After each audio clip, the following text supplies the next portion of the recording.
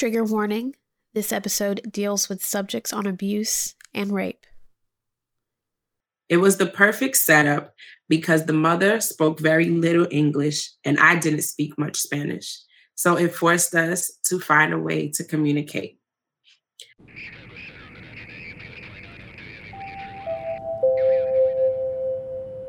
Attention passengers, this is your captain speaking.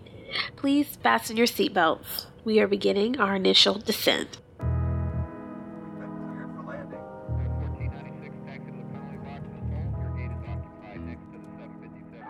Welcome to Prepare for Landing, a podcast about the transformative nature of travel. I'm your host and captain, Sierra Turner. Each episode, I chat with guests about how travel truly changed their lives, and I ask if they were prepared to land, not in a different city, but as a different person. Welcome back, passengers, to the second leg of this flight. Glad you all could make it. I am going to let you hear again from my co-pilot, Jo Kaby, as she describes the absolute moment where travel truly changed her life. But, as always, I would be remiss if I didn't let you know that Prepare for Landing is a part of the Happy Accidents Media Podcast Network, where finding us isn't a mistake, it's a happy accident. Don't y'all just love that? I just think that's just the best little slogan ever. I'm sorry. I love it.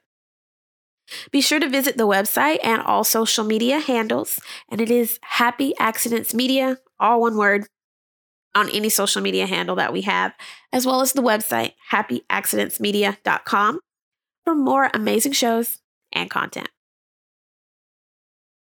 So before I let you guys hear from Jo, I did want to provide you guys with a travel tip. It is one of my favorite tips that I give pretty much once a year, and it is packing cubes.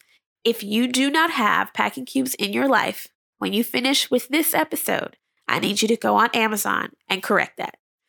Packing cubes will save you time. Packing cubes will save you space. And packing cubes will keep you from overpacking because the amount of things that you can pack inside of a packing cube is truly phenomenal. I packed a 2-week overseas vacation to Spain in a carry-on using packing cubes. So I own 2 sets, and I own them through a company called Bagail, Bagail. However, you can get these sets of packing cubes, as well as any other set, off of Amazon. They got everything from A to Z, y'all. The great thing about packing cubes, at least the right set of packing cubes, is that they come in different sizes. You will have small, medium, and large. Unless you're utilizing your packing cube in a larger suitcase, you will probably never utilize that large packing cube, but it's great to have them. I would advocate that you pack your smaller items like shirts, lightweight clothing items, scarves in a smaller packing cube, and your heavier items like pants and sweaters in your medium to large packing cube.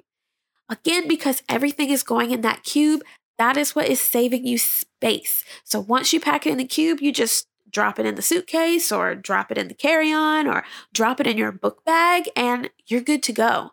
Great set of packing cubes may even have a handle and you can just walk around with the cube. Literally my favorite tip ever out of all the tips that I provide. So again, Amazon.com, everything from A to Z to find your set of packing cubes.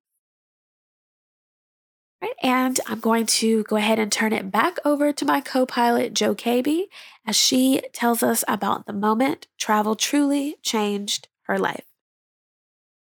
The moment I realized travel changed my life was while I was studying abroad in Costa Rica, my senior year of college. I was there from August to December as a student studying Spanish at a local university in San Jose.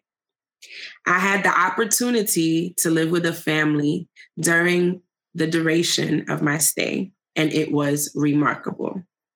I resided with a mom and her adult-age daughter.